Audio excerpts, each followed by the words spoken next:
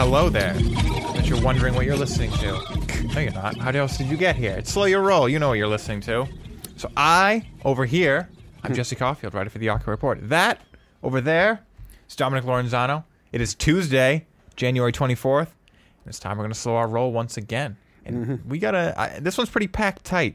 Yeah, we got a lot to cover today. Despite the fact that the NFL is winding down and there are technically less games, less teams, less people to talk about, the news goes up. The stakes are higher.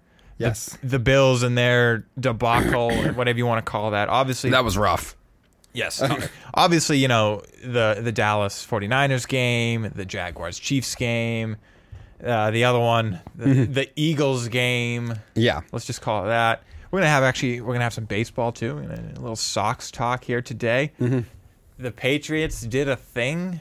Yeah, we're probably changing the Pats segment a little bit. We're probably not going to talk too much about the rumor. We're probably now just going to talk about like O'Brien and then I'll still mention it a little bit. What it could mean for Mac and all that stuff.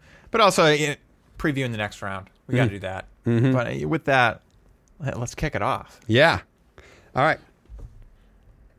So I'm going to start with Dak Prescott and the Cowboys. Now, Dak was unimpressive in the Niners game, and now everyone in the media is like, oh, Dallas has got to move on. Dallas has got to move on from Dak. He's holding them back. And I sit here and I laugh. What are you going to move on to, guys? You're going to be the Colts, who got mad at Carson Wentz, got rid of him, and then there was no backup plan.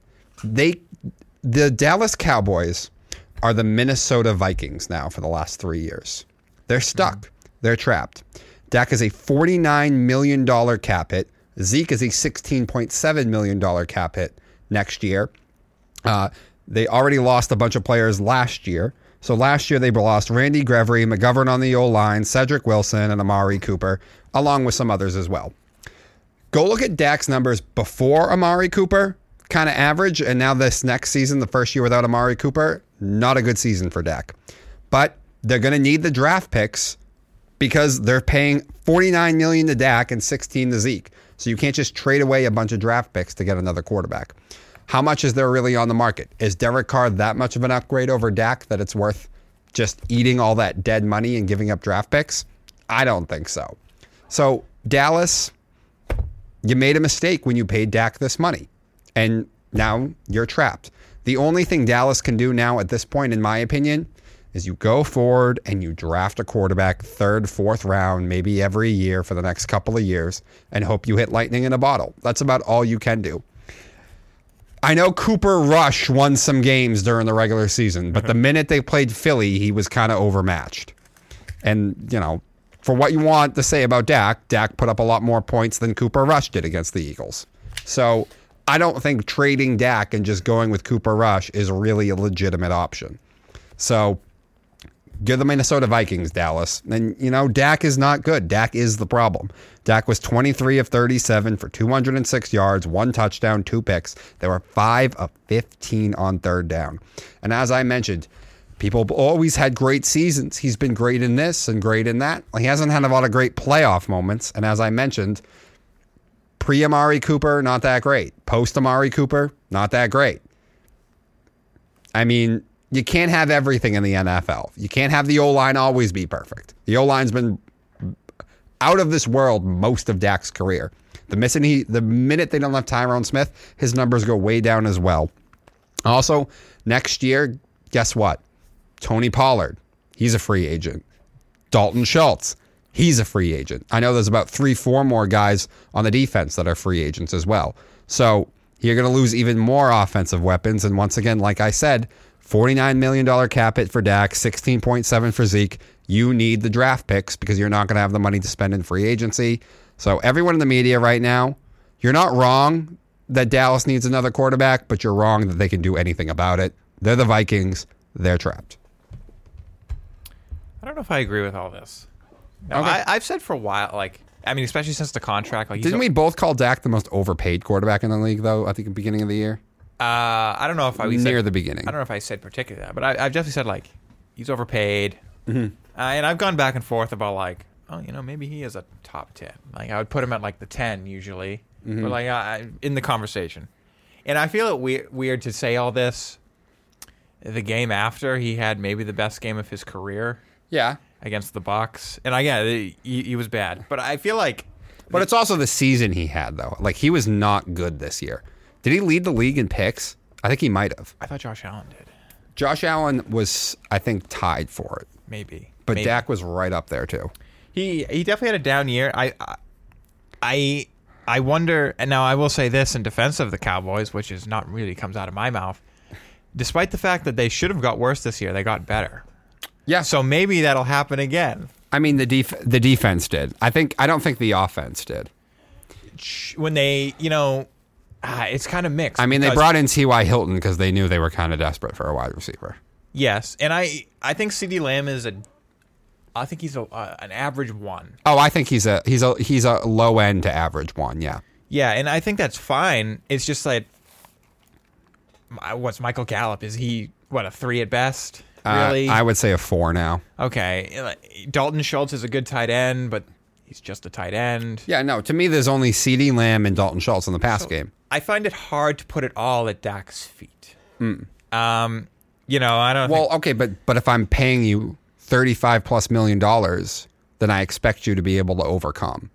Well, Jerry was an idiot to give him that in the first place. And he was. I didn't ever expect him. Here's the thing. I don't think Dak's really. Especially in this age, I don't think Dak's really the guy to ever lead you to a Super Bowl. No, he's not. I know with Jimmy G's been there. But when you throw in the money and then all the picks and stuff, to me, he's holding them back now. A little bit, yeah. But Okay. that's kind of, it's a little the age we live in. With quarterbacks making so much money. Like Kyler Murray, I don't know exactly what his year thing is, but that's going to hold the Cardinals back. If the Ravens really do it, that's going to hold, pay Lamar, that's going to hold them back. So it's kind of just, this is the world we live in. It's what you got to deal with. And I mean, if you're gonna, Jerry was kind of the trendsetter with that. This is your bed. You gotta live with it. Yeah. And I guess if it goes all terrible next year, you play Cooper Rush, and then I guess you suck for a year or two, and you fire McCarthy, which he said, Jerry said his job's safe. By the way, I thought McCarthy's done a good job. That game was bad, especially they near were the out. end. They were out talented. But listen, Yes. the final play, I guess I know, but it's also a final desperate play anyway. Is it really going to work anyway? I think the final 5 minutes were not handled very well. Nah, probably could have been handled better. But I mean, maybe not fire-worthy, because I think he was fine all year, just staying out of the way. I mean, I think you'd have a better argument if they had played that game at home and they were the second seed, but they're not. They played the second seed in their building. I mean, you're supposed to lose that game. Not if it's in your building. Oh, you no, mean... No, I meant if it was roles reversed. Let's say Dallas was the second seed and it was in Dallas. Okay. Maybe that's a different conversation. Yeah. But you were supposed to lose that game. Yes. Yeah. I'm actually surprised it was as close as it was. Mm-hmm. I thought it would be worse. Yeah. But I have a problem putting this all at Dak's feet. I have a problem saying, you can't... I don't think he'll ever lead you anywhere, but if Jimmy G can go to a Super Bowl, I don't see why Dak can't. Well, but Jimmy G wasn't getting paid Sure. $40 million. But again, it goes back to people leave Amari Cooper and whatnot, yet they get better. No, the defense did. Dak did not. And, maybe Dan Quinn will be like, I like the Cowboys. I don't want a head coaching job. Maybe. But do you at least agree with my thing with everyone in the media now? You got to move on from Dak. And I'm like, I don't think matters. I don't think you should. I mean, going to move on to? I don't think, well, that's my point too, is maybe you should, maybe you shouldn't. But to me, it's a moot point because I don't think they can move on to anyone. Because like I said, you're paying all this money to these two guys. You're probably going to lose Pollard and Schultz. So you need the draft picks. You can't go spend a bunch of draft picks to go bring in Lamar. You're going to have no money and no players. They need their draft picks. How do we know they're going to lose them all? Come on. Schultz can't be that expensive. Maybe they keep Schultz. I highly doubt they keep Pollard and Schultz, though. $49 million cap hit, 16.7 for Zeke. I don't see it. How much time does Zeke have left? And it doesn't matter, but this is for next year's cap hit, not this year. Next year. Yeah, but if you can cut Zeke, Tony. No, the dead cap hit is 16.7. Oh, so if they cut him, that'd be... It's 16.7. Nice. Yeah, so no, they're trapped. They're completely stuck. Do we know how much money they're going to have this offseason? $1.8 million in cap space. 1.8? Yes. That's it. 1 million? Yeah. Almost 2 million. Yes. That's it. Yes. How is that possible? I told you. They're stuck, dude. How do you have no money? Because you paid everyone. Did you see this? The Dallas Cowboys literally posted this article. Apparently they hate him too. Oh, man. Like, you can't post that. So the title of the article, Dak Prescott gave away the ball twice in the narrow loss to the 49ers in a matchup the Cowboys had a chance to win if they didn't generate self-inflicted wounds. I mean, again, I don't think he had a good game. He very much, I don't know if he gave the game away per se because it was close. Oh, actually, you know what? That's why he gave it. Yeah, I was about to say, that kind of was the game, though, because they turned the ball over twice. Yeah. But, like, you can't post that. I don't think so either. That's, Social media people you got running that. yeah, no, that's you can't do that. Listen, but yeah, so like if now you- that I just told you the situation, 1.8 million in cap space next year. That's hilarious. Like, what the hell? Everyone in the media, what do you think they're gonna do? They can't do anything. Do you think they'll shop him at least? Dak? So I mean, someone will buy. So there's always someone to buy. Listen, something. this isn't about someone won't pay for Dak. Someone will eventually pay for Dak. Someone will want him. I know that. The problem is, once you do that, what the hell's the next option? Unless you want to just tank on the season, I don't see any options out here. Yeah, you should do that. Maybe, but Dallas won't be happy about. Jones ain't getting any younger, and there is some talent on this roster to just want to just punt this season away, especially on the defensive side. Yeah, but I think you just gotta run it back, man. That's I don't think there's options here. okay, but you know you're going to get worse, and you weren't You good hope enough. you hope that you hit on draft picks. When you hope everyone else gets worse too. I mean, listen, I'm sure next season they'll cut a few people and move some things around, and they'll go from 1.8 to like 3. Oh my!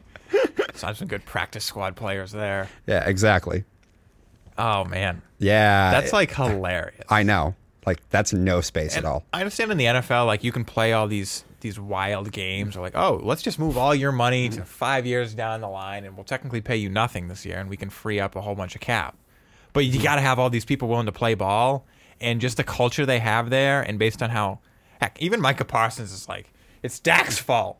I know. It's like, that doesn't sound like a guy who wants to play ball. No. At all. He's like, I'll just take my money. I mean, that's the thing. You're going to have to go to Dak and try and renegotiate to push some of this money down the line. But even then, 1.8 million in cap space. Like, I don't see you being able to finagle anything enough that you're going to have a significant amount of room to drastically change what you're going to do.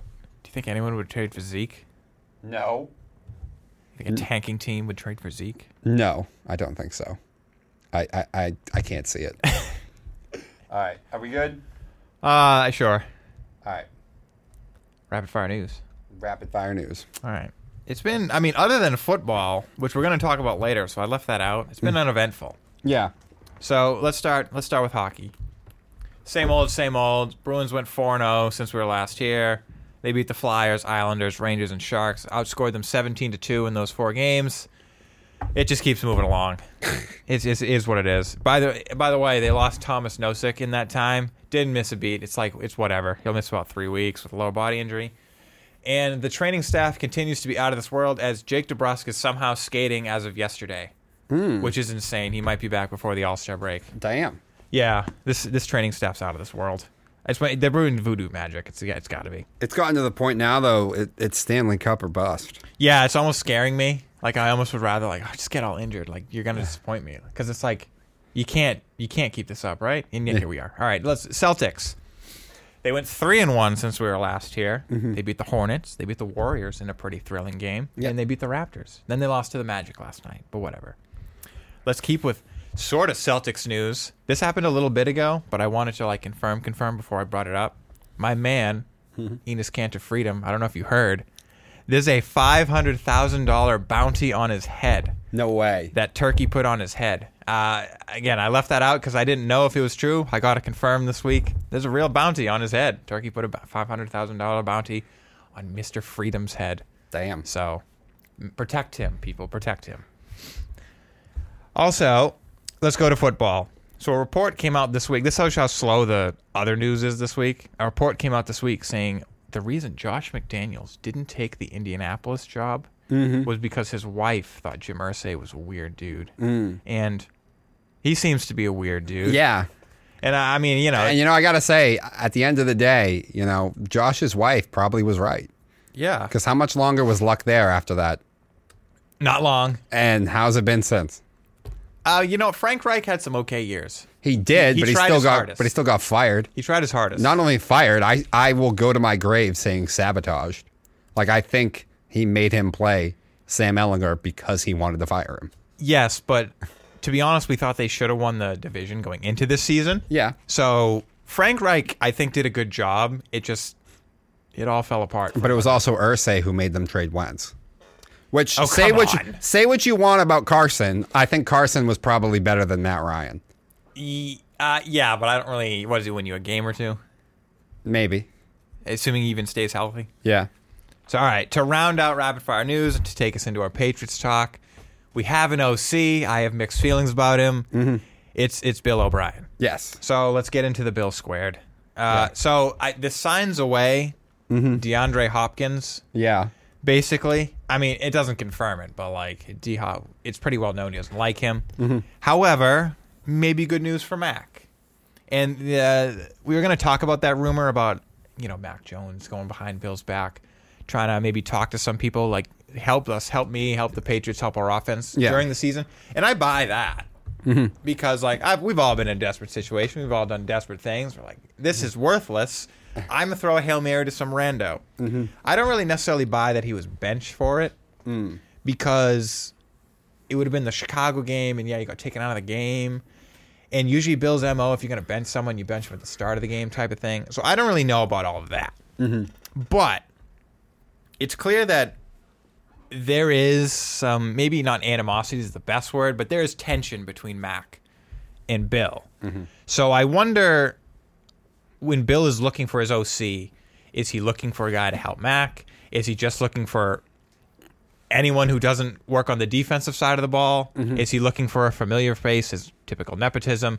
I'm not really sure, but I am happy for Mac here. Yes. Because of, the Alabama connection. They know each other. Bill O'Brien is, maybe a hothead, maybe too full of himself, maybe a little too sure of himself. But he's all right. He's decent. Yeah, well, yeah. So this is a safe move. Yes. It shouldn't bomb, but it could. I doubt it. It depends on how much power he gets. But I also feel like there's a ceiling with O'Brien, and I also just feel like the Pats. I feel like the Pats needed to go out of the building. They needed to shake it up. They needed maybe a younger guy and someone to just get them more up to speed to what the NFL is right now. But Bill is the safe option, and I'm sure it's going to work to an extent. Sure. I can't fail. It can fail, but it can't be any worse than what it was. It could fail. I don't know if Bill is going to be able to save Mac, but I'm sure he'll get better production out of Mac than what we saw last year. But again, it's still the same, just Bill Belichick wanting to be comfortable and Bill Belichick just staying in the family. Like, I feel like they got to step outside the organization at least a little bit. I'm trying not to be too pessimistic because at the end of the day, it's better. It's a lot better than what we had last year. But I just, I wanted them to change it up a little bit more. Yeah, I mean, what annoyed me is, so they had, just 3 interviews? Yeah. Was it Caley? Which actually, the more I found out, the tight end coach, the more I actually really wanted it to be him. But sure, I do understand just like, Bill, go find someone, go reach out. Yeah. I wish you go meet new people, maybe. Yes. But even like I didn't want the wide receivers coach from why not? I kind of wanted him.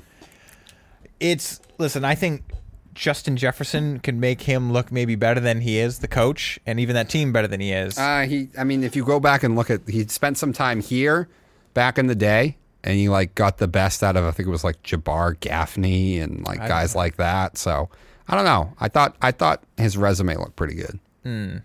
I had mixed feelings.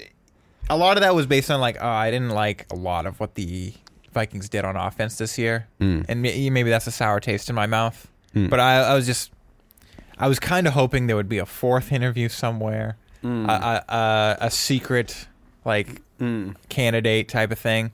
Because I'll be satisfied with Bill O'Brien because, I mean, if this doesn't work for Mac, all right, Mac ain't it. He's just not, I don't want to say not a NFL QB. I think he's not a franchise quarterback. Sure. Yes. He's not a franchise quarterback. And, if he can just get the best out of him, prove he's like Kirk Cousins, I guess. I would love better than that because I'm not the biggest fan of Kirk. You like him better than me. But, this can only be good because we'll either get better, we'll be better, maybe even make a playoff run, maybe even go for that division. Let's see what the Bills do this offseason. It might be big for them. Or we'll just find out Mac ain't it. Bill can't hack it. Bill squared. And you know what? Maybe we just need to tear this offense down and move on. Or, maybe Bill needs to get in a guy to find offensive talent. At the very least, that. We'll find out a lot this season with Bill O'Brien. Yeah. And I will say this. I don't make much of it. We were going to maybe talk about it. That McCourty comment of, if Tom comes back, I'll come back. If Bill is here, Bill O'Brien, maybe Tom will be more willing to come back here. I think you're still dreaming. A little bit, but that. Listen, it went from it went from 1% to 2%. Okay, fine. But Brady knows what he is at this point, and he's a guy that needs to be carried. Yeah, he's a bachelor. Yeah, he can't carry a roster. So there's not enough here on the offensive side that can carry Tom. I mean, I think this offense is better than people give it credit for. This is why I never thought Vegas was the best fit. I just thought it was going to be where he'd go because of Josh. Do you think Devontae Parker could be our number one? Because he thinks he can be our number one. I mean, I think he could be our number one. I don't think he is a number one. Well, I don't remember who said it. There was a report that came out and said it. They need a number one wideout for Mac. Yes, they do. Sure. But I mean, go look. Let's think of it. So Joe Burrow pops when he gets Jamar Chase. Jalen Hurts pops this year. He gets A.J. Brown. Kyler Murray, when he popped, he got DeAndre Hopkins. I mean, we do have a clear, precedent here. Yes. However, it never really been the Patriots' style of offense to be poppy like that. No, definitely not. So there's one argument against that. However, Devontae Parker, at times when he was healthy, looked really good. Not that superstar number one, but a number one. Okay. All right. Now, kind of that, I don't want to go CeeDee Lamb. I think he's lower than CeeDee Lamb. But that average number one talent. That I would say low end. Sure, that's fine. But very low end. The man thinks he can do it. Okay. Maybe he can. Maybe he can't. I don't know. And he was for Miami when he was a younger man and a healthier man. But I'm saying I saw some talent there. I know, I did too.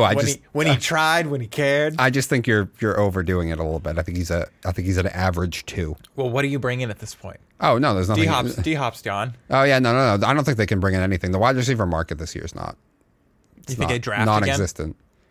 The draft ain't even as good this year for wide receivers. I know that either. So they seem to just hit though. I mean, just New England and drafting, just wide receivers. I mean, it just doesn't work. Okay, here's another rumor. Do we bring in Aaron Rodgers? No. No? No. Aaron doesn't want to come here. You don't think he wants to come here? I don't think so. Why? You don't think he want to work with Bill? I don't think so. I mean, I think Devontae Parker, I think if Rodgers goes anywhere, he goes to Mike Vrabel and the Titans. They can't afford that. I looked it up. Tannehill is a cap hit of like 30-something million, but actually he's not a dead cap hit. So actually, if they cut him, it's like less than half. Still. Or trade him. I don't.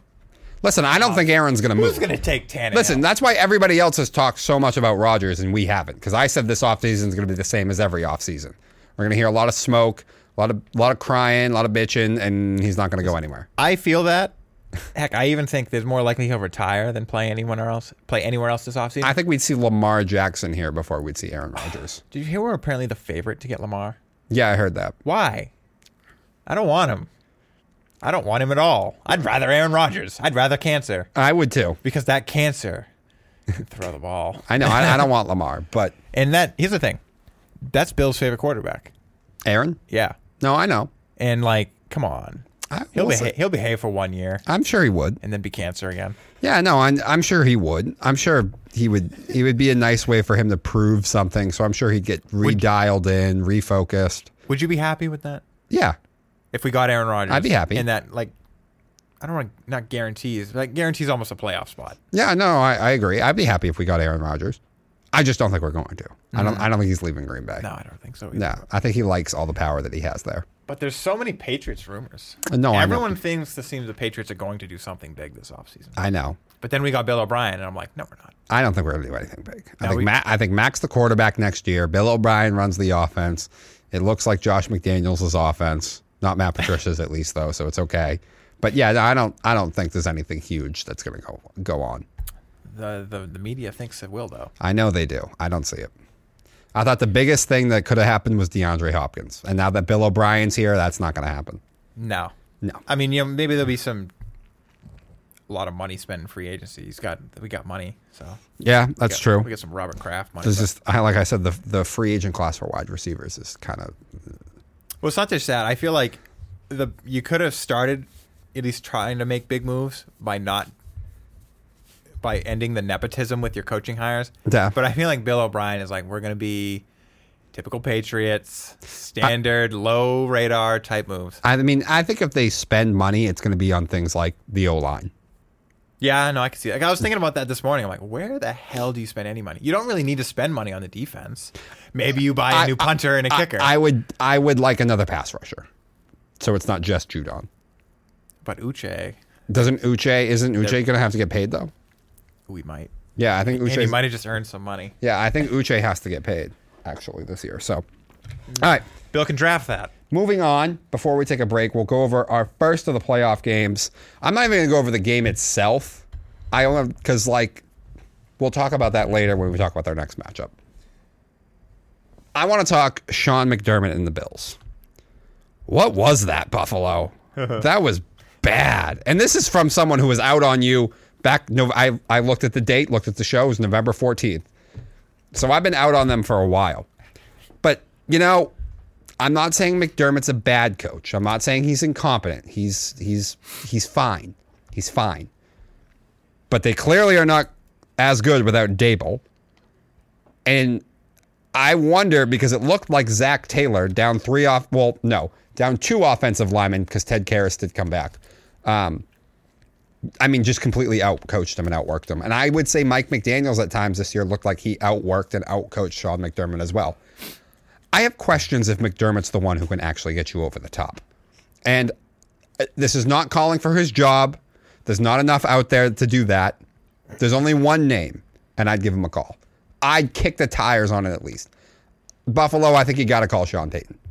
You got to give him a call and see. Now, Sean wants to be on the West Coast. I know that. So he might not want to do this. But maybe if you're like, listen, you get Josh Allen.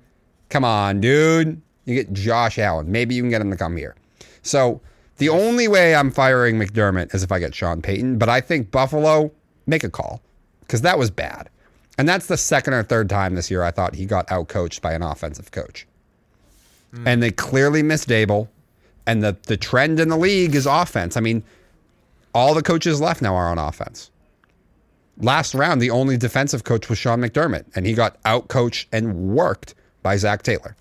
So, Buffalo, I think you've got to make a call. 172 rushing yards for Cincy, 63 for Buffalo, 6 yards per play for Cincy, 6 of 10 on third down, and 30 first downs. The Bills, on the other hand, 18 first downs, only 1 sack. How many years is it going to be that we're going to give Sean McDermott to develop a damn rushing game? Huh. Just non-existent still. It doesn't take 4 years to gain a rushing game. So, like I said, make the call, Buffalo, at least.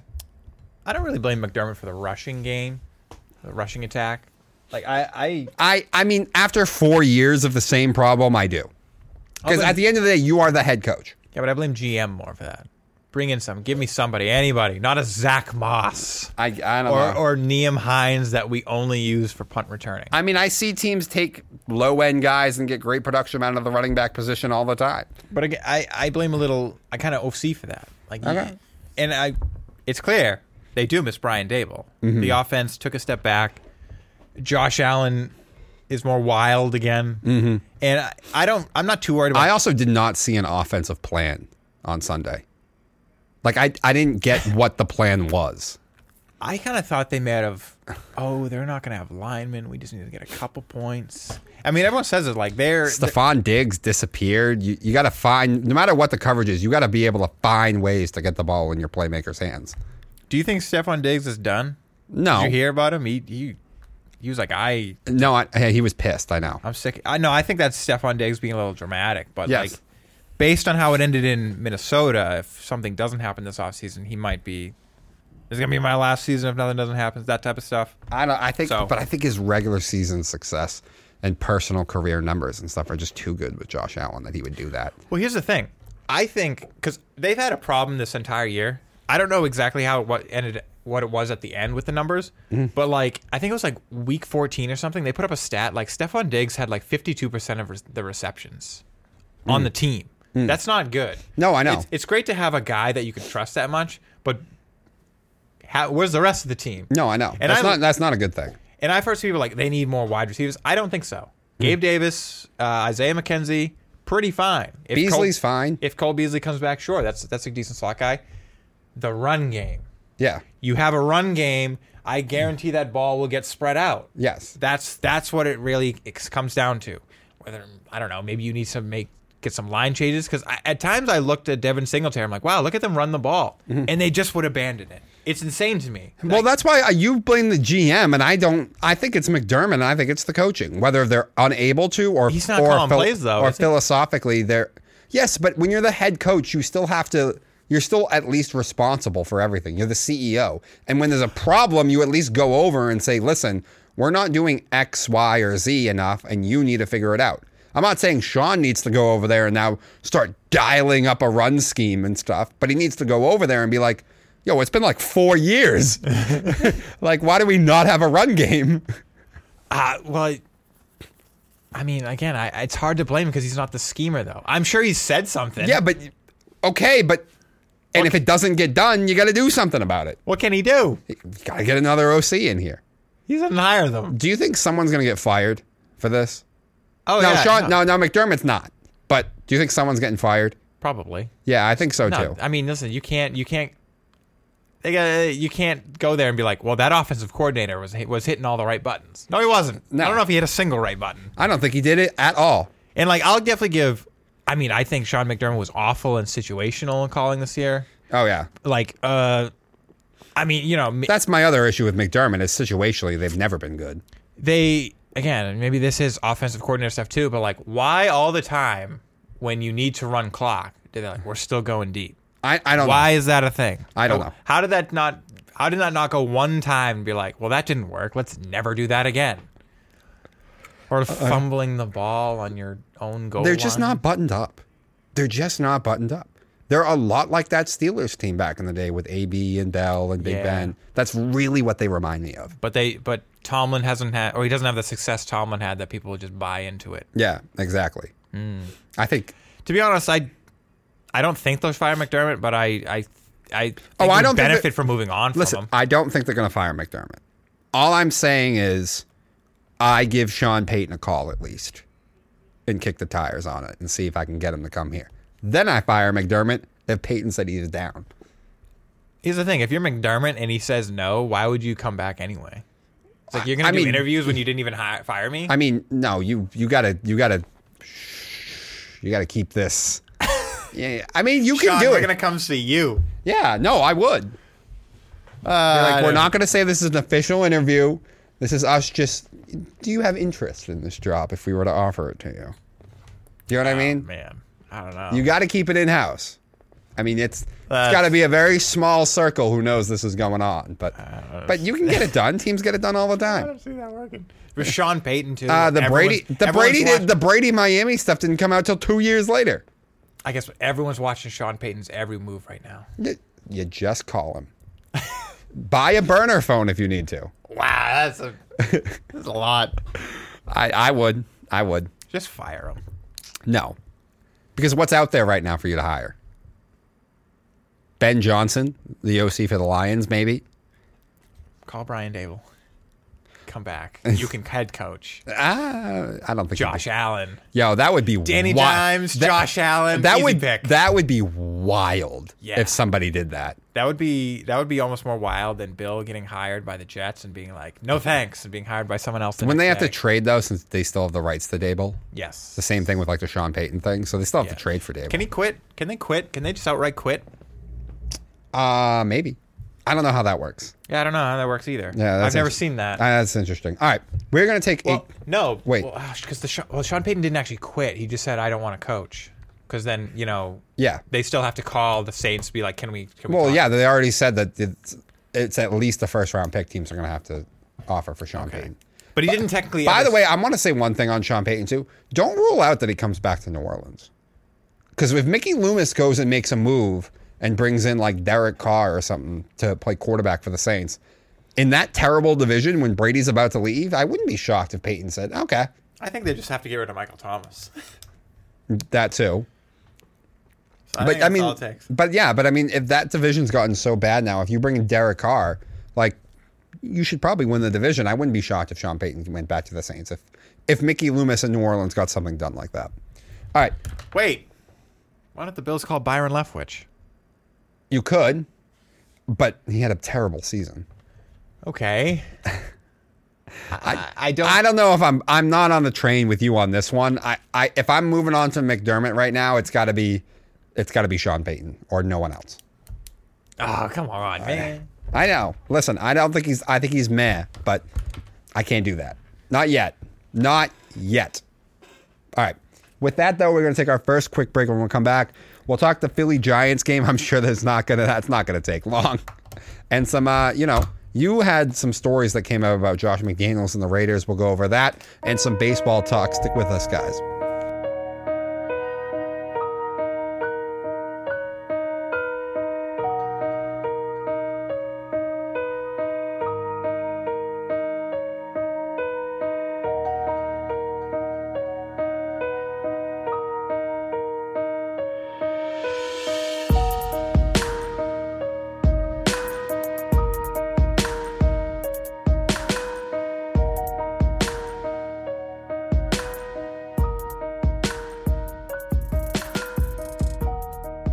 All right, and we are back to talk. I mean, a little drama Yes. coming out in Vegas, where it's very dramatic.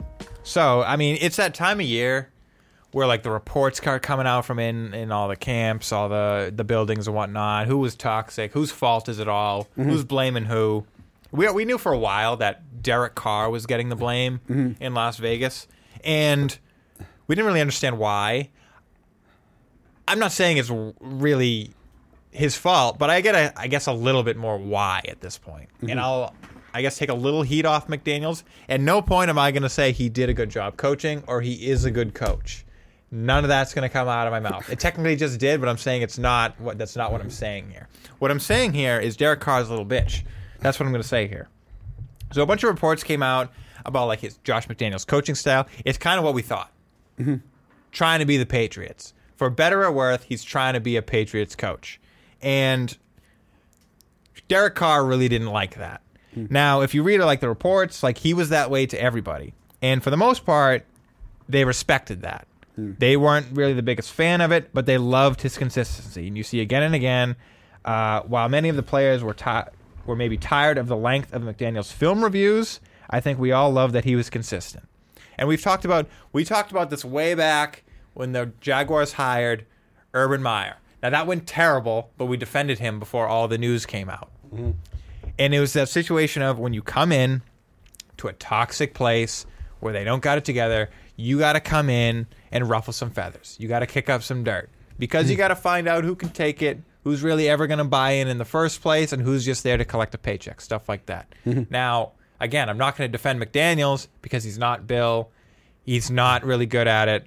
And I think, this did cause problems in the team's overall performance. But Derek Carr in particular, people were saying like it became Derek Carr's life to please Josh McDaniels. Like he would criticize everyone, but only Derek Carr seemed to take it personally. Like he would be personally offended. And that everyone was saying that affected Derek Carr. And this is what I mean. Like I've trashed his play, but I've always said like, man, he's such a nice person. What a good guy. He seems to be a nice guy. Never badmouthed him. Never let it out. Sure. But he doesn't seem to be quite the guy. He doesn't seem to be tough enough for the NFL. Okay. And yeah, some talent. And my problem is if you're gonna cry at your press conferences because your coach is being hard on you, which like you're the quarterback. They even say in the reports like we expect him to be hardest on Derek Carr. He's the quarterback. It starts with him, that type of stuff. But he was even like, apparently Josh McDaniels was hard on the people running out with the water bottles. Mm-hmm. Again, they love the consistency. So the team started to buy into McDaniels simply because he was consistent. He seemed to at least have a vision, have a plan. But Derek Carr folded. Derek Carr couldn't take it. And that's why I've kind of lost some respect for Derek Carr here. And I don't think that man... If he's going to cry at press conferences, that man's never going to lead you to the promised land. I'm sorry. He just can't. He's just not tough enough. He's not mentally fit to do it. I disagree. To me, this sounds like the same reason every one of Bill's coaching tree guys fail.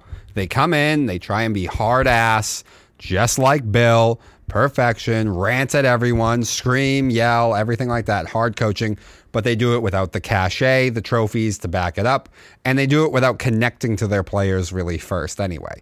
So to me, this sounds like Matt Patricia in Detroit. Joe Judge, particularly with the Giants, was like this. He would scream and yell at everyone and all that. And Charlie Weiss when he went to Notre Dame. To me, this sounds like the exact way all of these Bill coaching tree guys fail. And I'm sure Flores was a hard ass, but we heard plenty of things about Flores connecting with players and stuff first. I think the rest of these guys, they're up here. They see themselves up here. They coach as if they're up here. Everyone else is down here, and they don't connect on that person-to-person level. So it's not about being a hard ass. It's about when do you know you can be a hard ass and how and why. Sure. And I don't know exactly how, like, what the relationships he formed with all his players, Josh. Like, I don't know exactly how everyone else saw him, but here's another one. McDaniels wanted Carr to understand that the criticism was there for everyone. It wasn't just directed at him. Those attempts didn't work. So what I'm getting at here is it seems like everyone else, whether they liked him or not, whether they believed it or not. But where does the report come from? Because we've already talked about how Carr doesn't want to open his mouth and talk. So we're probably getting a very Raiders. No, these are reports from like a whole bunch of Raiders players, personnel, and like that's why like they're all, what's the word? Anonymous. They said, this one said, one person said. So everyone is. I mean, there was one that's so obvious. One is called Derek Carr's best friend. Like we know who that one is. That's Devontae Adams. Yeah. And the only one that actually has someone being other than Derek Carr seemingly critical of Josh McDaniels is Devontae Adams. And that one is Derek Carr's best friend shared in the sentiment of, I can see that looking back. I do not think Josh was too hard on Derek. I don't think he was taking such blunt force criticism in front of the team like that. Like saying like, it's not that he was giving him criticism. It's just that like maybe he felt like sometimes it was too much. He was a little too hard on Derek. But again, everyone else seems to think, bro, he's consistent. Like, just toughen up. But I think the other thing is, I think quarterback is different, and I think you do have to coach it a little differently. And I think it's far Derek more Carr should know that. Partnership in the NFL now than it ever used to be, and there's a reason for that. And I think Josh is missing that once again, just like it seemed Flores missed that in Miami, just like Charlie Weiss missed that. And Joe Judge, particularly with the Giants. Now, Weiss, I give a pass to, and McDaniels, his first time in Denver, I give a pass to because the NFL was different back then. It wasn't like it is now. But Judge should have known. Well, Weiss went to Notre Dame. Like that's. No, I know, but also it's just different. College is different, and it was longer ago, so it wasn't quite the same. Now, Judge and McDaniels now, Brian Flores in Miami, like you're with the new NFL. You should know how the way it works now. I guess, but like, do we think Josh was never hurt on Tom? I'm sure after a while, like, you don't have to be quite as hard as like. I mean, Tom listen, gets it. Tom knows what he did, type of stuff. But yeah, and Tom would bark back at Josh, and we saw that plenty of times. But we also know that eventually Tom got tired of it. He got tired of Bill. But it was the same thing, though. The hard, like, screaming at, all that kind of shit. Yeah, but that's because 20 years of like, come on, give me something here, man. No, I get you. 20 years of being treated like I get I'm you. just an average everyday player. I can get that, but like Derek, you have achieved nothing. You are worthless based on just everything you have done in the NFL. Like, you don't think you're going to be criticized? Yeah. I think maybe if his organization had been more stable, if Josh had been here a couple of years, or in general, guys had been here a couple of years, maybe this would be different. But I think you mix this stuff together, the screaming, the yell, and the hard coaching, with the fact that it's like the 7th head coach he's had. And I mean, like, after a while, I think it just like, I could see why it could wear you out, specifically in Carr's position. Sure, but I feel like at that point, people become lethargic. I'm just here for the check. Yell at me all you want. I'm just going to throw the ball, catch the ball, what have you. I don't care. I'm getting paid. Not like, because Derek Carr seems to really, he's got a passion. He wants to win. He seems that way. I just think he showed he's not mentally tough for it. Or maybe not. Maybe not. That's what I see here. I get, and we're never going to see eye to eye probably on this one. And we'll see what happens now when Carr goes somewhere else, I'm sure. I mean, he has a no trade clause, so he can pick where he goes. So unless he's once again just going to be so nice of a guy that he just lets Vegas do whatever best for them. And hey, maybe that was part of his problem. Maybe he's too soft. But again, you can't be soft in a league like the NFL. No, I got you. All right, let's move on. Philly and New York. I mean, what is there to say? I mean, Brian Dable had a great year. Brian Dable had a great year, but they had some luck as well. And I think the checks, the debt was in. You know what I mean? Like, everything came home to roost in that game. Like, didn't you kind of feel like it was coming? Yeah. Wait, what are you looking at? Oh, okay. All right. I saw breaking news about like the FBI looking into it. Said, all right, here's the FBI assistant fraud case charting Bolt and others. I thought that meant like the Tampa Bay Lightning. The FBI were looking at the Tampa Bay Lightning. Oh. It was the Usain Bolt thing. Oh, okay. Okay. Sorry. But yeah, so, I mean, didn't we kind of, I mean, actually, no, you thought Dable was going to win. I did. Yeah. But I don't know. I kind of felt like very early in this game, I was like, you know what? This is probably the way it felt like it was going to end. About 2 minutes in, I realized how this was going to go. Oh, yeah. But leading up to the game, and actually, really leading up to the game, did you hear what, like, the night before, I thought I was going to get it too. Nick Sirianni, he played that scene from 8 Mile. With the rap battles, with Eminem and the rap battles, which doesn't make sense. Like, you are... Yeah, you're not the underdog. Yeah, like, but whatever. It worked out, I guess. I mean, it was that clip... I don't think it worked out. I think it worked out is because if you were to make a list of the 15 best players in this game, I think Philly has 13 of them. Yeah. But, like, you know, there was that clip on the sideline, Nick Sirianni yelling. I don't know who's yelling at it. Like, I know what the F I'm doing. I guess he does. I guess he do. He do. He I mean, man, like, everything they did. Do you see Philly's the betting favorite now against San Francisco? It's you know what? I think it's overreaction to them beating a team that, at the end of the day, like, were they really a playoff team? Yeah, I know. I get that, but like, the way they dismantled them, like, I know, but I think the Eagles most of the year have just been a product of what is a particularly awful NFC. Yeah, but like, I still think they're good. No, they're good. And if you can do what the Cowboys did, and you can just keep 49ers within striking distance, like, I actually kind of like Philly. Yeah, but I think Dallas's defense is better than Philly's. I mean, remember the Cowboys had a party on the Philly defense. I think the Cowboy defense is faster. I think it's rangier, and I think they create more turnovers. So I think it's maybe the Philly secondary is a little bit better, but I don't think it's much of a difference. And the Philly secondary, maybe it's good, but it doesn't create turnovers. And I definitely don't think they have nearly the speed and athleticism that the Cowboy defense does. Here's the thing. If you're going to play the 49ers, I don't really think you should try to rely on and get turnovers. You just need probably not. You just need to keep the small, like, you know, give them the small plays at best, but, like, you know, just avoid the large. But I will say this. Downfield plays. Philly at least is the only team that they've played that probably can match San Francisco's physicality. So that's a big factor in this game. And, like, listen, I'm not confident. I'm not betting I'm not betting either of these games. I don't have a huge. I think both of these games have chance to be like actually some of the most epic championship matchups that we have had. I hope so, because actually this playoffs has sucked. It kind of has. That first week was actually better than the second week. I know. Like, I watched them all, but Dallas tapped out. Dallas and San Francisco was the closest game. And I thought even that game was boring. And I thought halfway through the third quarter, I was pretty confident that San Fran had it. It was also just so boring. And I actually like defensive matchups, but it was just so...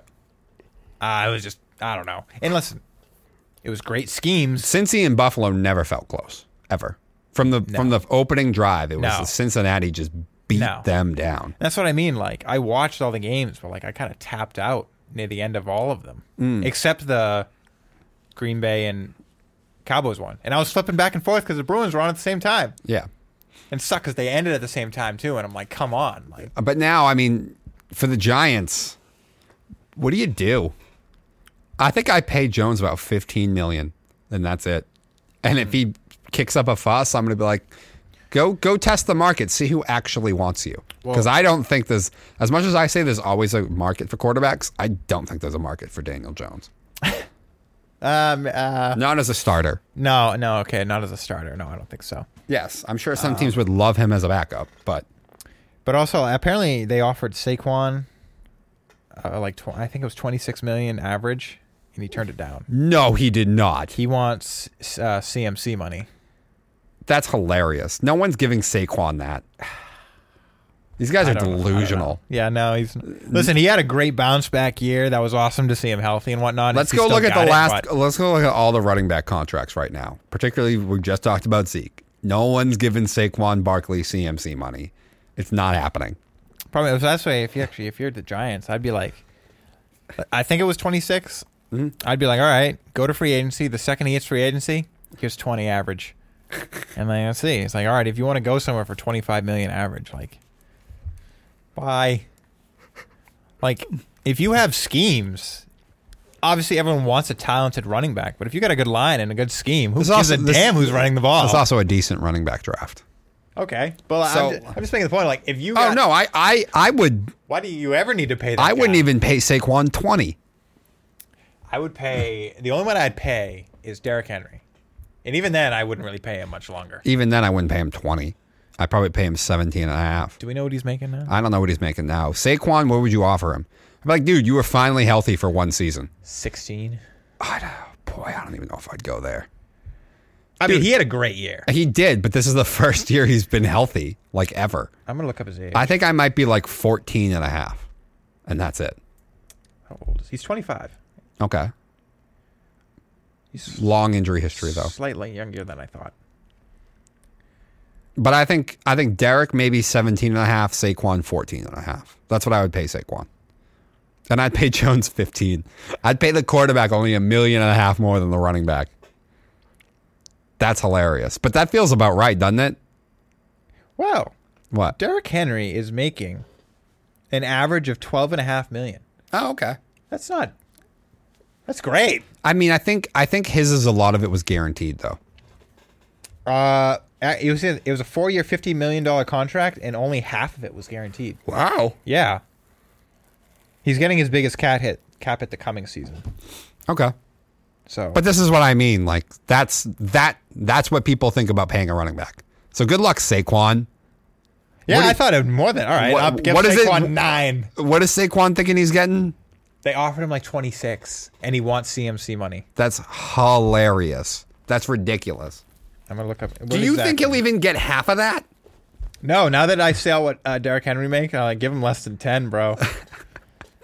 I think he'll get close to half because you have to remember the cap hit always goes up. It seems like every 3 years. I mean the cap space. Yeah. So, but no, he's not making. I don't even think he'll get paid 20. No, that's wild. No, that's not the market right now. No, I know. Jesus.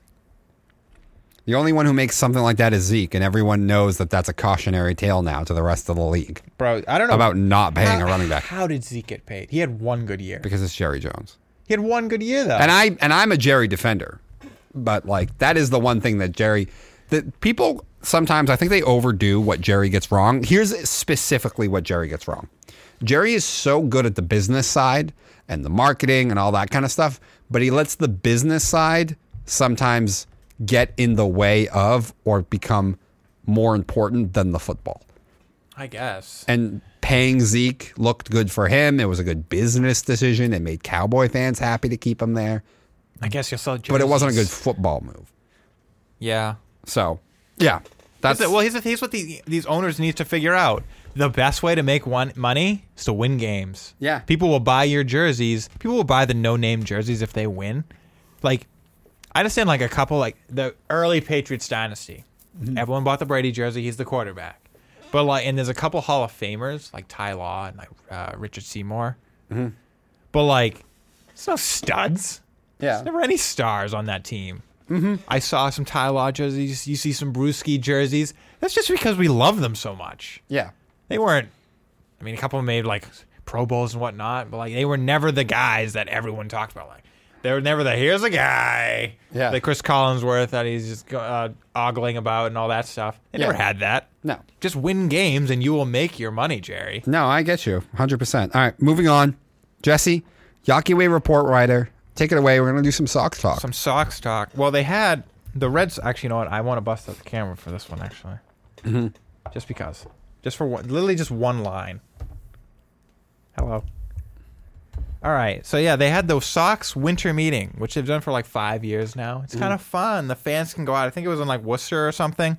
Fans can go out there, meet some players, some autographs. They had like some press conferences with the players. They had a kids press conference. It was pretty cute and stuff like that. Some events, whatnot. Again, good for fan team interaction, stuff like that. Give fans stuff to do.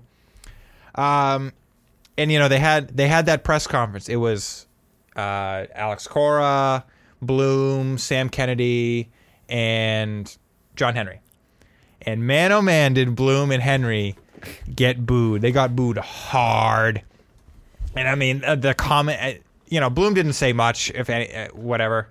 But Henry came on and said, like, oh man, if it's expensive. That's why ticket prices are going up again. It's expensive to put this competitive team on the field. It's like, bro, we didn't even make the playoffs last year, and you're talking about raising ticket prices because we need to put a competitive team on the field?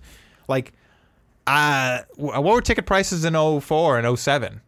Probably half of what they are now. We won World Series back then with higher payrolls. And also, like, here's another question, John, what this video is really all about. How much did that player weekend cost, John? How much did that venue cost? How much did it cost to have all that fanfare and all that stuff out there, you know? People had to work. You had to pay them. Social media team was out there. How much did all that cost, John? I bet it wasn't cheap. That was a very nice venue. Like, you have money. You have money. That was my biggest problem with the Players Weekend. No, I listen, I'm completely in agreement. That cost money, John. But like, I know it did. I could see John's point of view now for not spending a lot on this team because like there are so many things to plug that like, is this team really going to be good? Is there really a great chance you can make this team good? Well, if you spent real money. If you had spent money the last couple of years, I think we could have a different conversation. But now in one off season, you're going to decide now I want to spend money. Do you think you're going to fix this? Yo, I don't know. Listen, there were moves that this team could be a stud team if some moves were not made in the past couple of years. You could have had Vasquez behind the plate. Yeah. You could have had Kyle Schwarber at first. Who cares of how he plays first? Could have had Rodon here. Sure. I'm not even going to talk about the pitching staff. I'm just going to talk lineup right now. I didn't even want Rodon this year. I mean, last year I wanted Rodon. Sure. But you could have had Story at second, Devers at third, Bogarts at shortstop, and then your outfield could have been Benny, Mookie, and Hunter Renfroe if you just paid. I don't need a Players Weekend. I don't need a winter meeting. I didn't go. I'm never going to go. I mean, maybe I'll go. Yeah. Maybe one day if we do this, if you keep spending that money, John, maybe I'll go to one of those. But, like, if you spent all that, we could have had also JD as our DH. Yeah. What kind, that's a kick-ass lineup right there. No, I know. And I know, like, apparently Mookie didn't want to be here. Listen, everyone's got a price. He was sold his soul. There's no doubt in my mind. He took less from the Dodgers than he was apparently going to get in free agency. So, yeah. He had a price because he wanted to live in LA. Yeah, no, I don't have a ton to add there other than that. But I'm so happy the fans booed their brains out. Yeah, I also think Henry's funny though. Oh, you're gonna put a competitive team together. That's why ticket prices are so expensive. You've been a cheap ass for 3 years, bro. A hot dog's like $9. I know, it's ridiculous. All right, next, from one owner to another. The Los Angeles Angels, Art Moreno, is not going to sell the Los Angeles Angels, citing that, as this process has unfolded, he is aware that he still has unfinished business. Moreno, other than the fact that you've not been a good owner, just as a business perspective, wouldn't this have been the best time to sell? I mean, your once-in-a-generational player now has a, what is it called? Shoulder problem? Like an injury that's just never going to go away. Trout I think it was a back. Yeah, but what do they call it? There's a word for that. I just can't remember. Yes. Has a chronic back condition that they've literally said is never going to get better. He's going to deal with this the rest of his career. You have Shohei Ohtani, your cash cow that everyone loves, who's probably here for only one more season. I feel like this would have been the time to sell. He had offers. Oh, I know he had offers. Listen, sports, no matter what, no matter how much you think a fan base doesn't care, sports make money these days. TV, all they do is put on sports because all these streaming networks now, the way to get people to watch live television is sports. So no matter how lame you think a franchise is, I'm telling you, it's making money. I feel like this would have been the time to sell for Art Moreno, though. Unfinished business, Art? Are you going to be here for another decade? Because that's how long it's going to take for you to... He needs to spend another $1 billion. Finish that unfinished business. Yeah, he needs to waste another $1 billion. On guys like Anthony Rendon. Yeah. Yeah, I forgot he was on that team. That was a terrible contract. Or Albert Pujols or Josh Hamilton. Pujols at least had a few good years there before it went off. Anthony Rendon has been a disaster from day one. That was still a bad contract. No, it was. But Rendon has been a disaster since day one. All those 900 pitchers they've signed. I know. That have not worked at all. But they never, that's the weird thing, is they never want to spend big money on the pitching. Even though, every year we come into it usually being that's the biggest issue with this team. Not for Art. He thinks home runs make money. I guess. And they kind of do. And they sell. Yes, they sell jerseys. But also, my position on this. Art, wouldn't this been the time to sell? It's all downhill from here. I think you just sell because he's maybe the worst owner in baseball. No. The Marlins group has not been great. Now, I guess you could give him the excuse, though, that Loria put them in that hole. So. Yeah, I mean, I don't think they've handled it great, but I don't know. There's been okay moves for them. Literally, he's just every bad thing about an owner, he does. He meddles, but he's not even smart with it at all. It's always the dumbest idea possible. Every time he's strong arms his GM and throw money at this guy, throw money at that guy. It's every one of those terrible contracts was his idea. It was his idea. We're not the Anaheim Angels. We're the Los Angeles Angels of Anaheim. Never mind, we're just the Los Angeles Angels. Los Angeles has the Dodgers. They're never going to embrace you. And now Anaheim doesn't like you. Yeah. So that's a great way to lose money. I know. If you just embrace the Angels again. Heck, bring back those kick-ass uniforms from the 90s. I love those. That's how you make money. Change your jerseys. I don't like the red. I don't like. They're too boring. I got you. You got that stupid... There's a million waterfall in center field. There's a million red teams in baseball too. Yeah. Hey! I like the waterfall. That is gorgeous. What? Listen, when whoever they've tried it. Wait. Let me give you why. All right. So whenever, sorry excuse for a starter, they've trotted out today, and he's given up 6 runs by the 3rd inning, and I can only care to watch when Trout or Shohei is up. I need something else to look at. Okay. So, was it half of California doesn't really have consistent running water, but thank God that fountain is on all the time. Thank God. It's probably ocean water. No way. Well, they can't ship ocean water like that. I don't know. They've kept the same water for years. All those California people who have to step over the shit to get to the stadium, and they can't wash their hands because they don't have water at home, have to go look at that fountain as they lose 10-0. But hey, Shohei Ohtani he stole a base that day. Yeah. So he probably, doubled, singled. Yeah. Did something that hasn't been done in 150 years, but they lost. But they lost by 6. Yeah. No, that's usually how it goes. Mike Trout hit for the cycle. Yeah. But yeah, I thought Art Moreno should have sold by now. But whatever, I guess, whatever. What do I know? He had the chance to make a good decision, and shocking he didn't do it. All right. Let's go over Kansas City and Jacksonville real quick. Now, I have a lot to say about this game, but I actually think I'm going to save most of it for when we do the AFC Championship game. So what were your takeaways from that game? I mean, I thought KC was unimpressive. yes, but I attribute that a little bit to that of people are constantly just not giving the Jags the respect that they deserve this season. And Patrick Mahomes' foot. You know, that, you know, he missed. I mean, I know, like, what was it? Chad Henne had the longest drive in Chiefs playoff history of 98 yards. I mean, that was mostly Pacheco popping that big run, though, but yeah. Yes. But, you know, when your quarterback is missing, what are they called? Drives, I guess, and you're not 100%, like, I don't expect it to be quite as pretty as the Chiefs normally play it. I guess. And like I said, Jaguars play everyone harder than everyone is expected them to do. Each and every game, it goes the same way. And everyone thinks like, oh, we got a lead. We can take our foot off the gas. Hell no, those are the Jaguars. They only play the second half. No, I get you. I will say this for the Kansas City game, right? Now looking forward, we'll go over it more when we do the AFC Championship specifically. High ankle sprain for Mahomes. That's not going to get better. He's going to deal with that the rest of the year. I mean, the rest of the playoffs. That's big. I thought the defense was unimpressive, but I will say that Kansas City, as much as I don't like their defense, they do have a specific unit on that team that'll could be a kryptonite to Cincinnati. And it could end up, you know, since he managed with a bad O-line all playoffs last year until they got to the Rams. And what do the Rams have? An interior stud to create interior pressure. Chris Jones, Frank Clark on the interior of the KC defense. That's scary. That's a little scary for Cincinnati.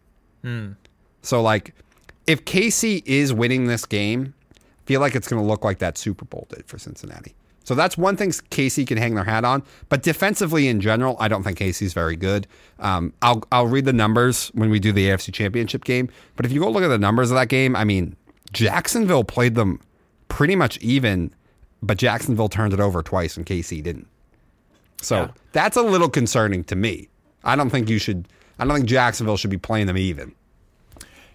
No, but I think it's one of those, like I said, like maybe it's not even teams playing down to the Jacksonville. I think Jacksonville they constantly playing with house money, got nothing to lose, that type of stuff. And I mean, Jacksonville is better than their record showed. I mean, what did they win? 6 or 8 games at the end of the year. So I mean, if you're a Jacksonville fan, you should be so excited right now. And Casey should be concerned because of the ankle injury, and like I know the matchup, like since he's had their number, but I was not too concerned with that Jacksonville performance just because like I've seen that week after week for everyone playing Jacksonville time and time again for well over a month now. Even I can't remember what week it was. It was like 15, 16, or 17. Jacksonville played KC. And KC blew them out in the first half, and then the second half was all Jacksonville. Too big of a deficit to overcome, but like Jacksonville gave them a run.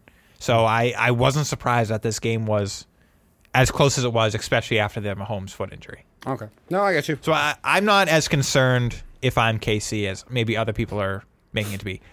Concerned about the foot, like that's big. But the performance, I'm not that concerned about. Okay. All right, interesting. All right, so with that, we're going to take our last quick break. Then we're going to go over the NFC and AFC Championship game. And then we're going to play a little game with Dak Prescott. A little who would you rather, kind of.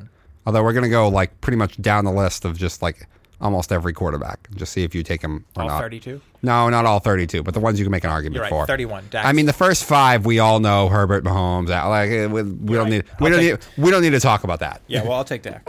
Yeah, sure you will. Wild. All right, stick with us, guys. Last break.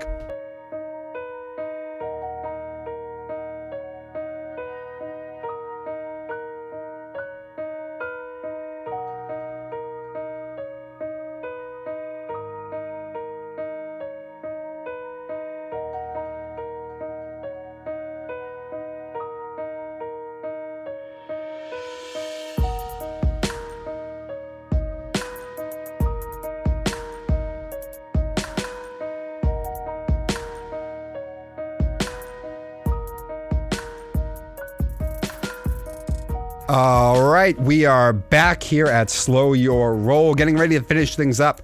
Let's talk about it. The big news, the big thing everyone's looking forward to coming in this week, the NFC and AFC championship games. I mean, and these are some really good ones to me. I mean, like I said, I think these have a chance to be epic. Some of the best matchups that we have had in a while for both of them to be this good. I'll start with you, Jesse Caulfield. So let's start with the NFC Championship. Your opinion. I think this actually might be the harder of the two to pick. Oh, I agree. Simply because, like, when I look at these teams, so stacked. Even like just everywhere. Just playmakers everywhere, stars everywhere, from lines to secondaries everywhere. So it's kind of coming down to coaching in my mind. And, I'm not the biggest fan of his. Kyle Shanahan. I really liked him all year long. I think he's actually maybe coaching the best year of his life. Probably a lot of people say that when you got Mr. Irrelevant as your quarterback, who's 7-0. Yeah, but he's looked better in second halves now recently. Shanahan. Yes. See, that typical problem of just blowing games. He held on late. He held on. Yeah, he's on the field making the plays, Kyle. But I've really liked just the way he's got his guys buying in. I mean, everyone loves Brock Purdy, and it's easy to love a guy when I feel like he is being coached almost to perfection. Like, I feel like Brock Purdy can do no wrong. Simply because of the situation he's in. Obviously, he's got all the people around him, the McCaffreys, the Kittles, the Debos. Even his line is great. But when Kyle Shanahan seems to be not just in the zone constantly, that's just it doesn't seem to matter who the quarterback is. I like that matchup of Kyle Shanahan playing a perfect game and a quarterback. Look, I sound like you right now. Doesn't matter the quarterback. Kyle Shanahan can get it done. And it's that thing. I've liked what I've seen from the Eagles that last game. I know it was a team that maybe shouldn't have been there in the first place. But, man, they themselves seem to play a perfect game. This could be an outstanding game. And it might literally come down to who's got the ball last. Yeah. I'm going to give the slight edge to the 49ers simply because they've... I thought you just said earlier in the show you liked Philly, maybe. Maybe. Yeah. I think, listen, this game got a lot closer in my mind because of the past weekend, but I'm going to give the slight edge simply because all year long I felt like the Eagles just aren't quite tough enough. For the most part, none of them have been here before. I know like they were in the playoffs last year, but they weren't supposed to be there. So I'm going to pick San Fran. I think it'll be close. I think the veteran leadership, the coaching, and just they've all been there before. I'm going to give it to them. Interesting. I really don't know who to pick. I guess gun to my head, probably I'll pick San Fran. This game to me comes down to both teams are going to be able to match each other's physicality. That's the first time that either team has probably faced another team that has been able to do that all season. The big thing, though, is the speed of the Niners defense is insane. I mean, they are so good. So I don't think Jalen Hurts is going to be able to run all over them like he does other teams. I think this Niners defense can go sideline to sideline and will be able to chase down Jalen. So I don't think Jalen will have the running party that he's had on everybody else. I think the Niners are uniquely built for a team like the Eagles. The second thing is the Eagles consistently this year have been much better on script and kind of lackluster in second halves. Never as good off the script. I mean, this is a game that's going to take 4 quarters. I mean, these teams are just right there with them. The big problem, San Francisco, was Brock Purdy. He's never been in this kind of situation before. This is big. On the road in Philadelphia in an NFC championship game, like, that's wild. Mr. Irrelevant from Iowa State. That's wild. And as great as Shanahan is, these teams are just too good. Shanahan's not just going to be able to manage this one to a victory. Brock's going to have to make 3 or 4 big plays, big throws for them to win this game. If Brock can do that, I think San Fran wins. If he can't, they don't. I will still go with San Francisco, and I'll go with San Francisco with very little confidence. And I will not touch this game right now. It's Philly minus 2.5. Even though I'm picking San Fran, I would not bet this game. Want nothing to do with it as far as touching it. But, man, I'm going to watch the crap out of it because I think it's going to be an awesome game to watch. I'm not going to watch. I'm not going to watch. I'm just going to... What? No, you say I'm going to watch the crap out of it. You know what? I'm just not going to watch. I'm going to do something else. Any thoughts on my thing for the NFC? No. I said, I mean, we're pretty in agreement here. Like, yeah. we're leaning San Fran, but we're not confident in it. Mm-hmm. All right, next one I'll start. And the AFC. This is the matchup it should be for everyone who always, I wanted Buffalo, KC. Cincinnati and KC were the two best teams in the AFC. Buffalo has been uneven for over probably about 2 months, but people just didn't want to come to face the reality. These are the two best teams. Since he did that down 2 big O linemen, now Ted Karras came back. I think that was massive for Cincinnati in that game. Now, if Cincy loses this game, they lose it because it looks a lot like last year's Super Bowl against the Rams. They were able to manage the O-line deficiencies until they faced the interior pressure that the Rams were able to put on them by Aaron Donald. Chris Jones is that type of guy. He's not quite as good as Donald, but he's maybe second or third best defensive tackle in all of football. He is a game changer. He is a game wrecker. Frank Clark is very good as well. So I do think KC has two unique guys and is uniquely situated to exploit the Cincinnati offensive line deficiency the way the other teams could not. However, I don't love KC's defense in general. And Kansas City in that game against Jacksonville. Jacksonville had to sneak in 9-8 record, win a terrible division. They played pretty much even. Jacksonville 205 passing yards, KC 218. Jacksonville 144 rushing yards, Kansas City the exact same. Jacksonville 5.8 yards per play, Kansas City 5.4. Jacksonville 20 first downs, KC 23. Jacksonville was 7 of 13 on third down, Kansas City was 6 of 12. I mean, the numbers are almost identical. The big difference, Jacksonville 2 turnovers, KC none. And people will be like, Mahomes had the high ankle sprain. Well, Mahomes doesn't play defense. And also Mahomes is still going to be dealing with the high ankle sprain in this game as well. We saw Cincy dismantle Buffalo. I've been on the Cincy train from the start, thinking they're the best team. I have my own money on them going to the Super Bowl. From the start? Of the playoffs. I have my own money on them going to the Super Bowl. So I will stick with Cincinnati, though, in this game. I think Cincinnati takes this one. I'm surprised that they're a 2.5 point betting favorite. Again, I'm not going to bet this game, and I think that Cincy wins by about the line. From the start. From the start of the playoffs. Hey, The when we playoffs. did our top 5 teams, I put Cincy at number 1. No, I know. But from the start, I took that as Okay, I'm sorry. week 1. From the start of the playoffs. Sure. Okay. And yeah, I know you've called them the best team in the league for a little while at this point. But when I heard from the start, I wanted clarification. Okay, I'm sorry. I accept your apology. All right. It's my turn.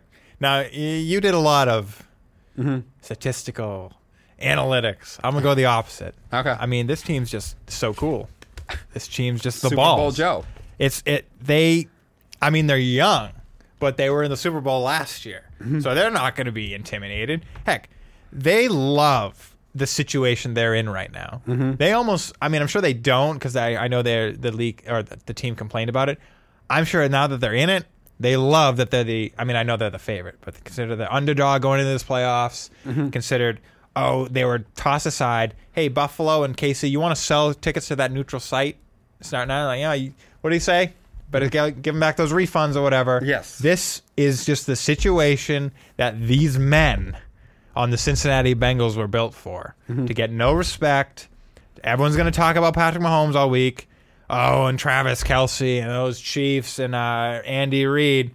Zach Taylor has quietly been one of the best coaches in the league this year. And I had my problems with Zach Taylor last year, but he has, I think, cleaned a lot of that up this year. Oh, man, what he did to Buffalo was masterful. Yeah, I think he has taken what he learned from last year and is really pushing his team to the next level right now. I am concerned with the line, but they've dealt with that for a while at this point. And, Ted Karras wasn't 100% in that game. I'm sure they're going to attack him because of that, but I'm sure Cincy will then do the same and attack Patrick Mahomes and his bad foot. So I like Cincy. Again, they're playing with house money. They are the men for this situation. They do have KC's number. Yeah, they do. They are just, what do they want? They're going for 10 straight wins? Hottest team in the league as well. Yeah. Cincy is uniquely built for Kansas City because they are just as explosive as Kansas City, but also a quarterback that is just like, he doesn't make the plays that Mahomes does, but he's the opposite. He's Brady. He's just so sharp in the situational game. He's so accurate, and he's just so on point. Bang, knows everything that needs to happen. And defensively, they can match up with Kansas City. And he's so calm about it. And he's so, it doesn't rattle him at all. And since he can play multiple ways, whereas Buffalo is just like, well, Mahomes makes big plays. We need Allen to make big plays down the field. Cincinnati we can hit you over the top with Higgins and Chase. We can keep Mahomes on the sideline, though, if we want, and run the ball with Nixon and P. Ryan and play more ball possession. Like, since he can switch it up, since he can match whatever Casey's doing at the time, these two teams, as I said, they're the best two teams in the AFC. This is what it should have been. I'm happy that we're here. It's not often in the NFL that, like, all four teams who we think are the best teams and are the best teams actually end up in the championship game.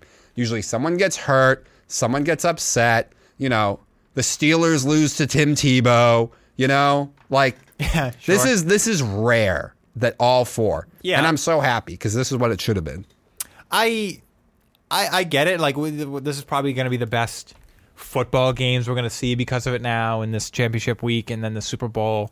I do like to see underdogs and other teams get involved and stuff like that, but I do understand it can make for bad Super Bowls, bad championships, and stuff like that. Let's have the underdogs in the divisional games, but when underdogs win eventually, right? But when it's this clear cut to me as it has been, particularly in the NFC, it was clear very like for a while now that the Eagles and the Niners were head and shoulders above everyone else. It seemed like.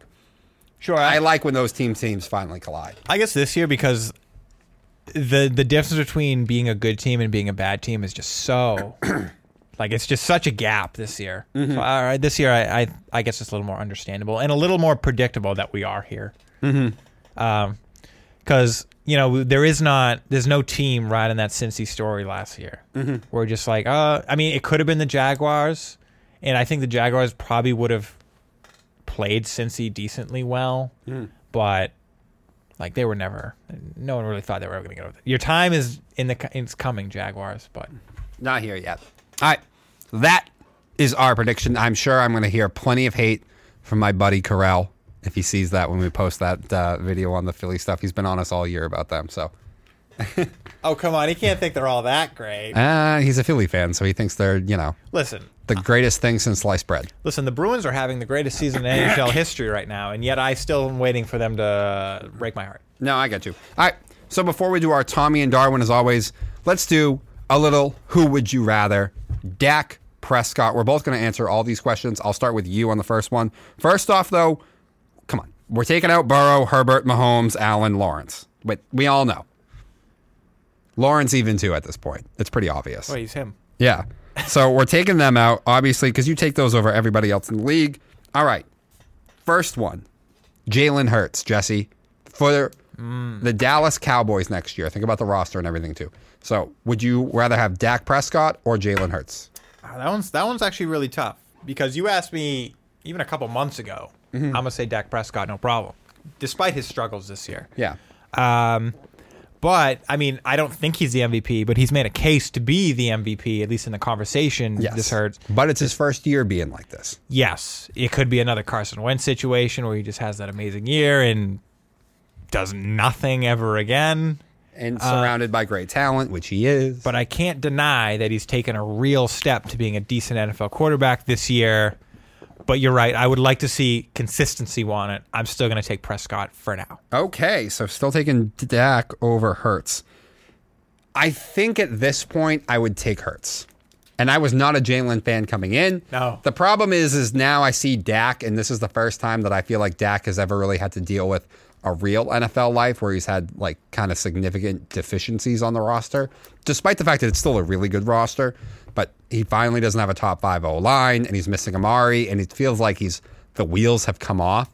So I think he's even more limited than people realize. So I'll take Jalen Hurts, despite the fact that it's only been one season. I still think I'll take Jalen. Okay. Yep. So I'm taking Hurts. You're not. Next one, Aaron Rodgers. This is a tough one. I think I'll take Aaron for one season.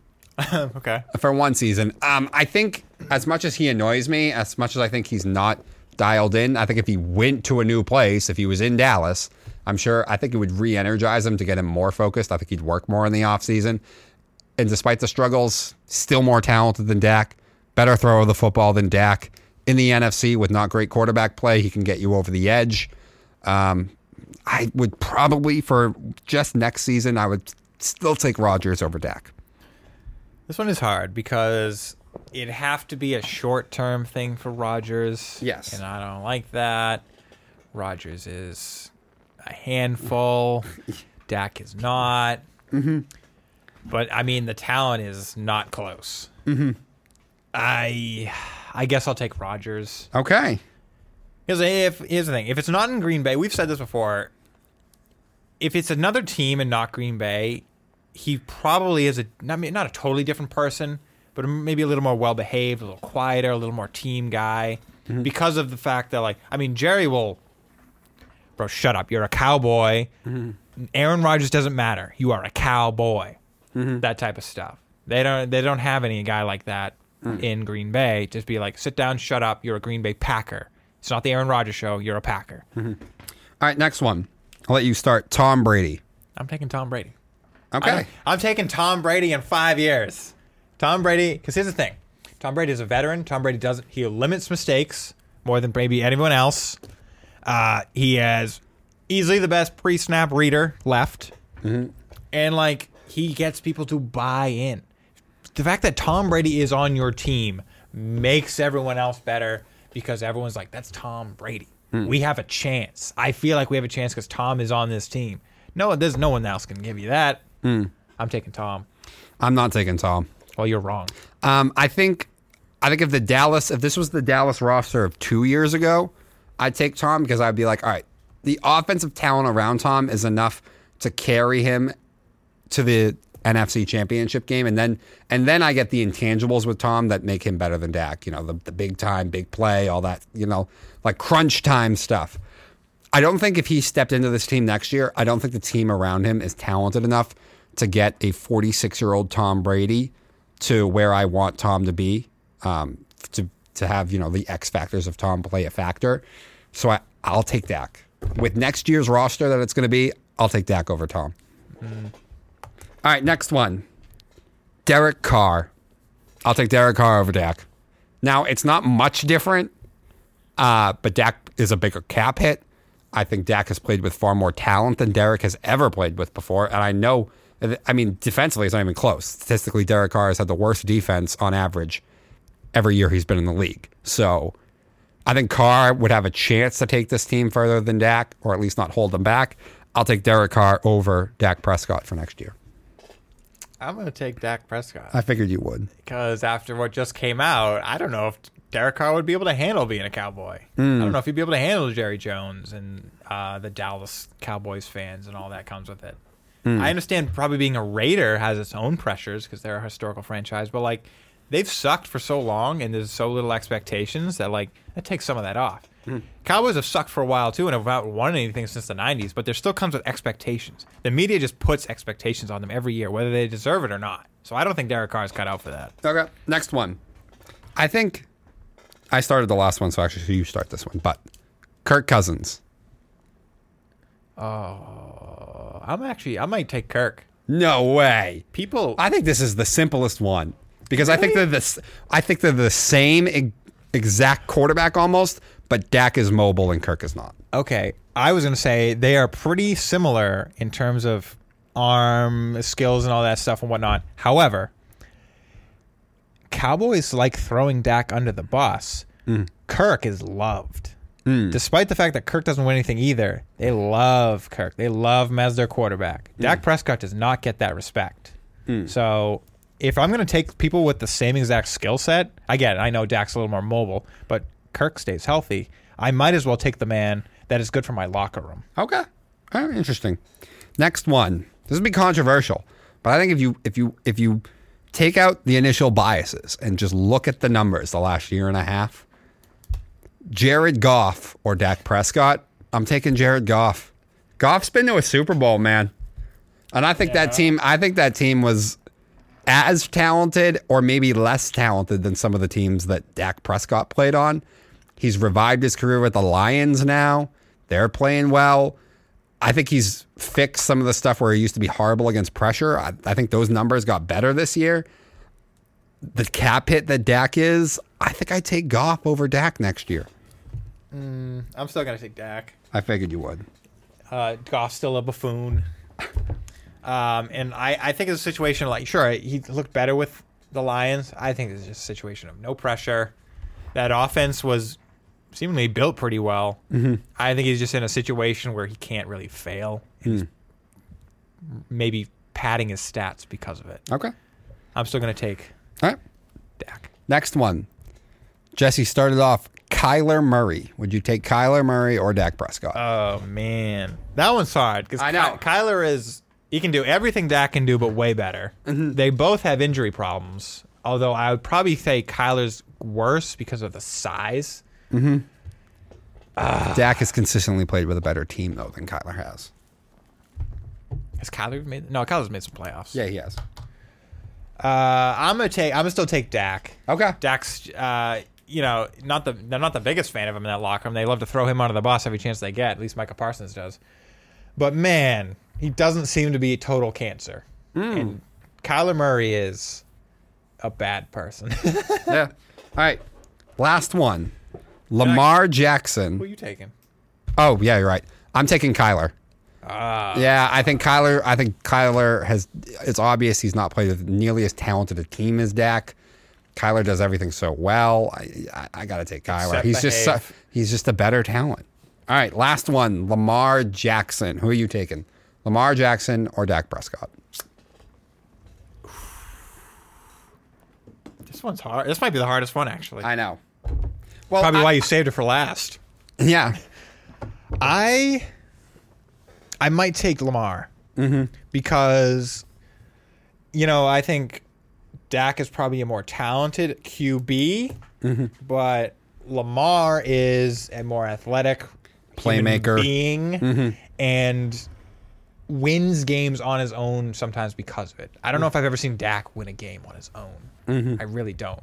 I mean, I know he just had again, we're hailing that Buccaneers game the best game of his career, but I don't think he won that game on his own. The Bucs played like shit. So where do we rank that? Lamar, I have seen him will the Ravens to victory. Even though I don't think he'll ever get you over the top because of his arm and his lack of quarterback skills. I don't think Dak will really get you there either. So I might as well take the man who might win me an MVP and win me some games on his own. All right. If Dak made about $12 million less money than he does right now, then I would take Dak. But he doesn't, so I'll take Lamar Jackson. Better talent, playmaker, can win a game by himself. Dak cannot. Despite my issues with Lamar, I'll take Lamar Jackson over Dak Prescott for sure. So to round it up, we took out Burrow, Herbert, Mahomes, Allen, and Lawrence. So that's 5. So you put Dak somewhere at about, you took Rodgers, you took Brady, you took Cousins, you took Lamar. So you put Dak at about right at 10. I, however, have him much lower because I have the 5 that we said to start. I took Jalen Hurts over him. I took Rodgers over him. I took Carr over him. I took Goff over him. I took Kyler over him. And I took Lamar over him. So I have Dak at about the 12th best quarterback in the league right now. This name you didn't ask. Who? Stafford. Oh, I keep forgetting because he got hurt. I take Matt Stafford over Dak. I would like to see if he plays again this year, which he's talking like he really wants to play again.